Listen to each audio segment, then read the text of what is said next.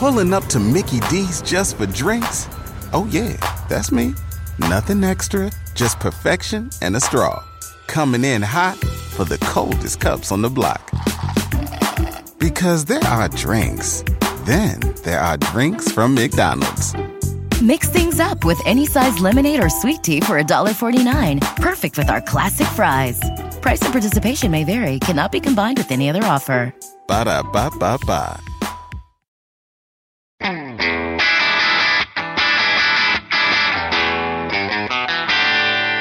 Hey math fans, Jason Marshall, Math Dude here with your weekly dose of quick and dirty tips to make math easier. If you've listened to last week's episode, figuring out what the square root of 16, 81, and every other number that's a perfect square should be easy, since you know that you just have to find the number that was squared to create the perfect square. Figuring out what the square root of a negative number like -1 or -42 should be easy as well, since we saw that negative numbers don't actually have square roots, at least none that are any numbers we know about yet. And figuring out what the square root of a non-perfect square like pi or the number 55 should also be a piece of cake, since you can always use a calculator. But what if you don't have a calculator handy when you really need to find that square root? What can you do? Keep on listening because today we'll learn how to easily calculate square roots in your head.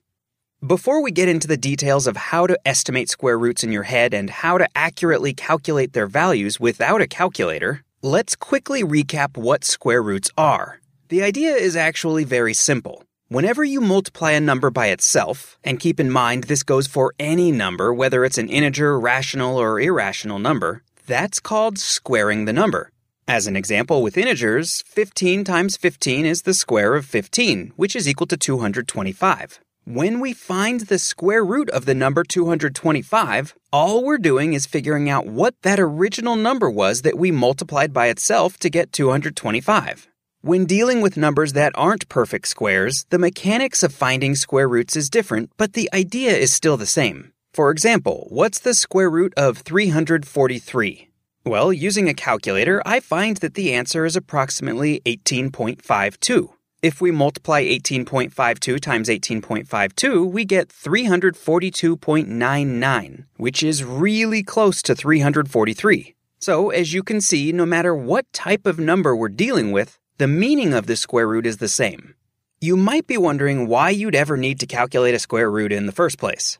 As with many things in math, it turns out that square roots show up all the time in the real world. For example, imagine you're thinking about buying a house and you see in the advertisement that the lot is just over 4,000 square feet. Is that tiny? Is that huge? What does it mean? Well, one way to get an idea for it is to assume that the lot is approximately square-shaped. Most aren't exactly squares, of course, but it's not a bad model to use just to get an idea. Pulling up to Mickey D's just for drinks? Oh yeah, that's me. Nothing extra, just perfection and a straw. Coming in hot for the coldest cups on the block. Because there are drinks. Then there are drinks from McDonald's. Mix things up with any size lemonade or sweet tea for $1.49. Perfect with our classic fries. Price and participation may vary. Cannot be combined with any other offer. Ba-da-ba-ba-ba. The square root of the square footage of the lot then tells you how big each side of the model square lot is. Since the square root of 4,000 square feet is a little over 63 feet, we see that the house sits on a square lot that's a little over 63 feet wide and 63 feet deep. Of course, there are tons of other examples of square roots in the real world, but I think that gives you the idea. Let's now move on to the practical side of finding square roots. First, what can you do if you need to calculate a square root when you don't have a calculator? In truth, since most phones now have calculators built into them, you probably almost always have one on you. But even still, there are times when you don't need to waste time using it. In particular, you don't need to bother using a calculator when you only need to know an approximate answer. And that's exactly the case in most real-world situations. When we were figuring out how big a 4,000 square foot lot is, we really didn't need a super accurate answer, so figuring out that the lot was something around 60 feet on a side would have been good enough. In cases like this where high precision is overkill, You can easily estimate a square root in your head by figuring out which two perfect squares the number falls between. For example, imagine you need to find the square root of 60. If you've memorized the multiplication table, which you probably have, you already know that 7 squared is equal to 49 and 8 squared is equal to 64. Since 60 is larger than 49 but smaller than 64, we can immediately see that the square root of 60 must be a number between 7 and 8. And we can also see that the real answer must be a little closer to 8 than 7, since 60 is closer to 64 than 49. But what if that rough estimate just isn't good enough and you need a more accurate answer? Are you out of luck? No, you can use a very cool and clever 2,000-plus-year-old algorithm known as the Babylonian method to improve your estimate. Here's how it works for the square root of 60. Step 1 is to guess the answer. The better the guess, the more quickly the accuracy of the estimate will improve.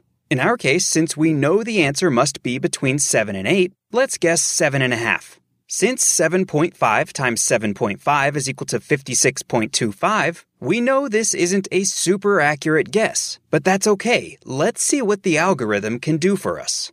Step 2 is to divide the number we're taking the square root of by our guess. So that's 60 divided by 7.5, which is 8.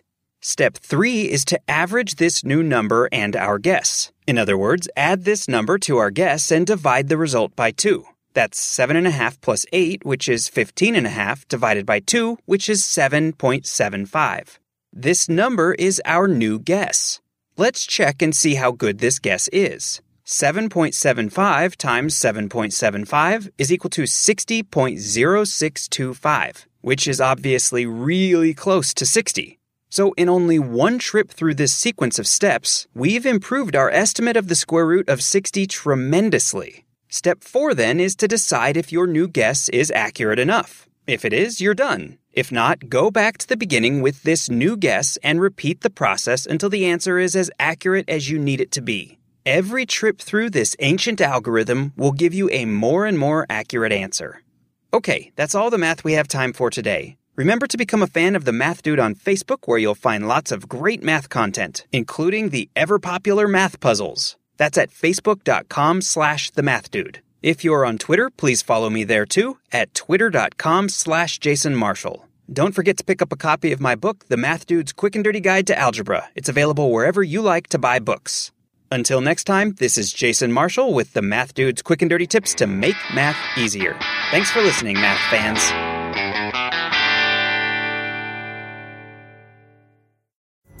Pulling up to Mickey D's just for drinks? Oh yeah, that's me.